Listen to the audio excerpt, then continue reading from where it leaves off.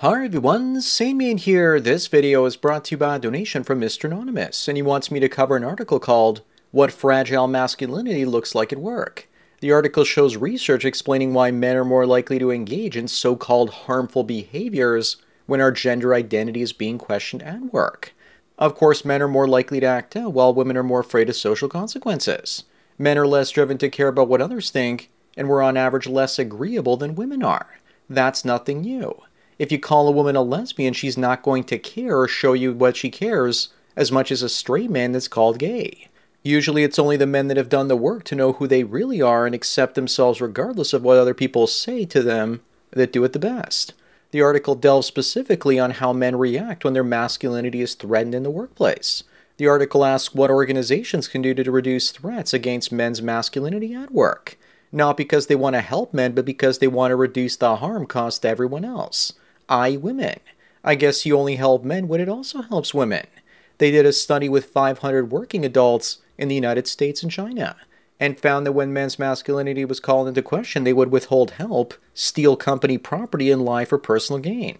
Men are threatened by the potential of things like Me Too, and being called toxic cisgendered males, so they decided to go their own way from women at work. Wah!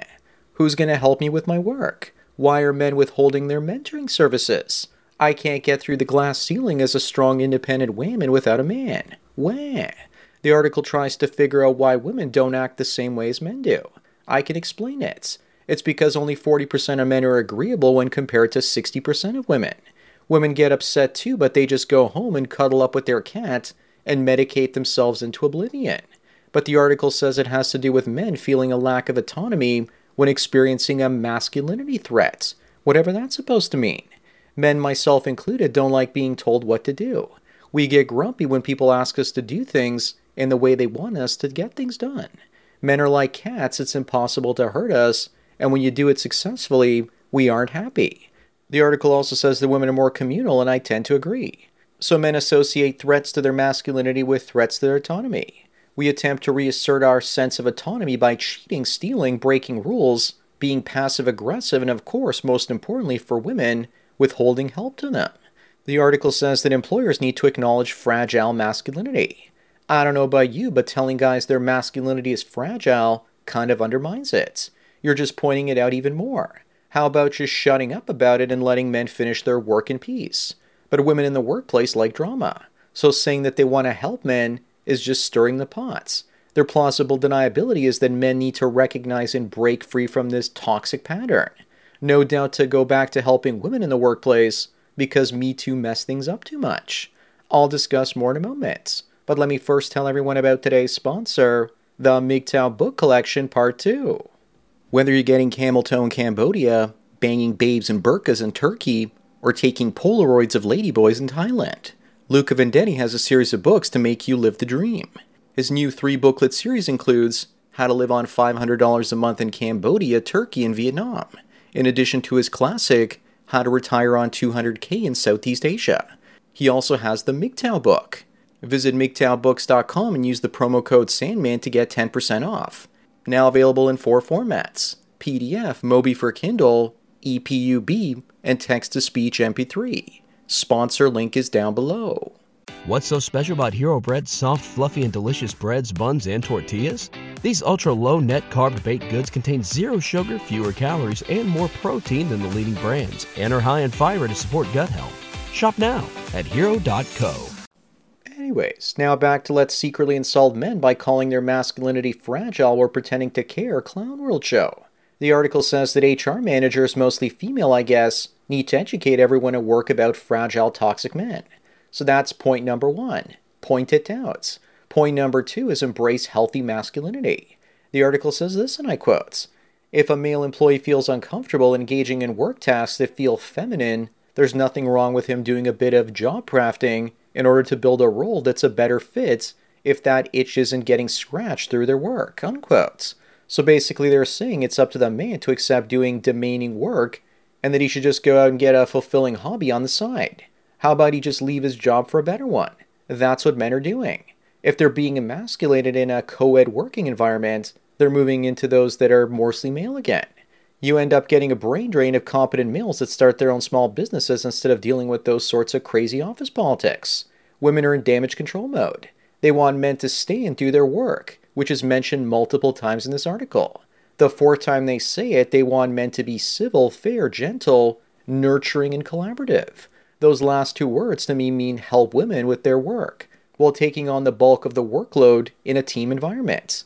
It sucks, ladies, when men start avoiding you at work and only doing their own workload, doesn't it? The third point is to start dismantling toxic structures. It says that organizations that reward individual victories over collaborative team ones feed into toxic masculinity.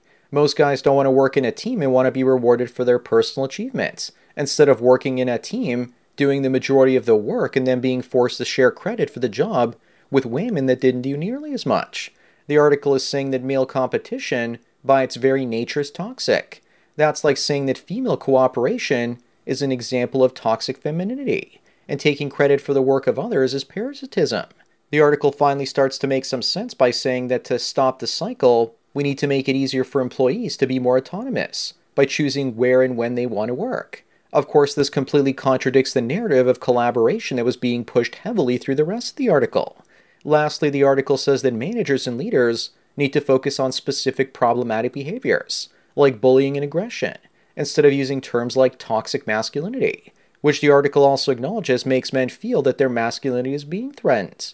Hence why I think the term is there just to stir up drama because women are bored at work. They get their drama, but in turn the men stop helping them, and they want things both ways. The ability to get help destroy a guy's life through Me Too, as well as calling him toxic and putting him down. The article says that people should express their true authentic selves. Of course, funny enough, that doesn't include men, it seems. Yet they seem to want men to think it does. The article ends by saying that even though toxic masculinity is a male thing, there are some women that exhibit similar patterns of behavior. Of course they do. They're less agreeable, and as I said earlier, men don't have a monopoly when it comes to not being agreeable. The rest of the article is just a bunch of feel-good mumbo-jumbo. What if someone wrote an article about women's fragile femininity and what we can do about it? You really think that women wouldn't get offended by that? At least the disagreeable ones would, and they would start acting out in more passive-aggressive ways. Men that read this article or have to go through training at work about their behavior with regards to acting out are just going to act out even more. You're not going to make men go against their nature and figure out a way to make them behave after they've been emotionally abused by women in the workplace. You can't get men to participate if there's no incentive for them. With mentoring women comes great risk to men, and men do a cost-benefit analysis and figure out that helping a woman means they risk their careers and they waste their time. What benefit did they get besides female validation? None. So increasingly they don't take that risk. Just look at what happened with all the diversity and inclusion jobs getting hit hard in the big tech industries. It's the so-called toxic men that get things done that'll end up keeping their jobs. And people that write articles like this one will probably lose them to ChatGPT. Companies are saying they need to focus on profits and their critical departments. Something tells me that sensitivity training for men is about to no longer be a priority. We have lived through an interesting period of time where big tech companies didn't have much competition and where much of their stock prices were going up to the moon. So they could hire all the women they wanted and give in to their demands. But now with greater competition in a market that's fixed, which is something that men typically do, many of these share prices have to moderate and will be more realistically priced.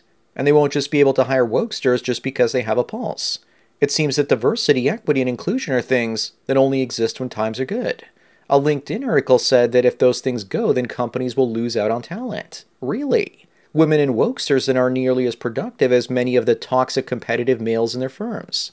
The woke are about to go away because of more competitive job markets, and because of AI doing more of the work. Since 1997, with a couple of minor hiccups in the years 2000, 2008, and 2020, big tech has seemingly grown with no limits. But the limits are here because the majority of the world is now on their phones.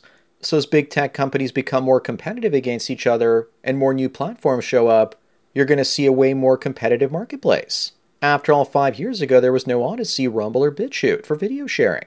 Now they're here. I just applied to get my blue check mark on Twitter the moment that Elon Musk announced that anyone with a blue check mark would receive a cut from ad revenue in the comments section under their posts. Elon is going to pay people to post. Probably underpay us, but it's going to lead to meme competitions and take users away from other platforms. If he starts having ads embedded in videos, YouTube will have to deal with yet another competitor, as they scramble to keep up with TikTok. Twitter will become everything rolled into one. There are no new eyeballs on the internet. There's just competition for the existing ones, and any industry that's competitive needs men to compete instead of cooperate with women and give them our resources and mentoring for free. As for men in the workplace, the only men women want to be allowed there are to be masculine in the top few percentage points of chance. Then they aren't seen as toxic. But every other man, if he doesn't make her tingle, then he's toxic. Trying to police so-called toxic masculinity just hurts the average Joe the most. Anyways, that's it for today. Thanks again to Mr. Anonymous for the donation and topic. Don't forget to smash the like button the way that diversity and inclusion departments of most companies are about to be smashed to smithereens. Bang the bell and check out the mystery link. Follow me on BitChute, Twitter, and Facebook to get tomorrow's video today. Subscribe to me on Minds, Odyssey, MGTOW.tv, and Rumble to get the video for the day after tomorrow. This channel's been demonetized, and if you want to help me keep making content, then please support me through Subscribestar. There's a link to it in the description. Or you can do an hour-long coaching chat with the Sandman for $45 US, and I won't rush you out the door like a cheap whore. Thanks for taking your daily dose of red pills, and remember, a red pill a day keeps the women at your workplace that try and get you to do all of their work while they take credit for it away.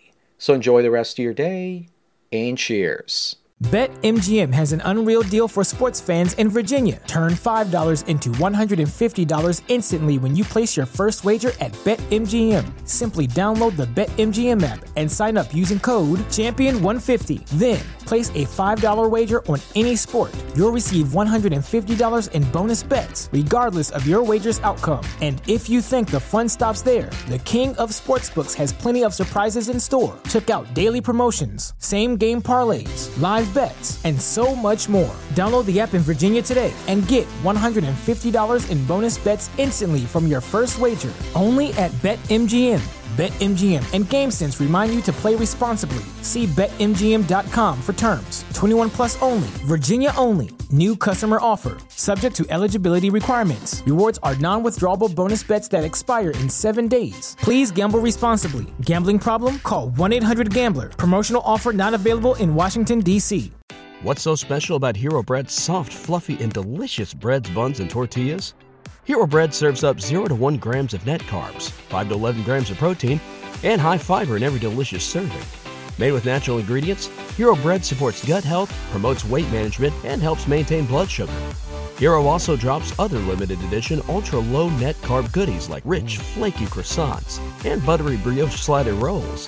Head to hero.co to shop today.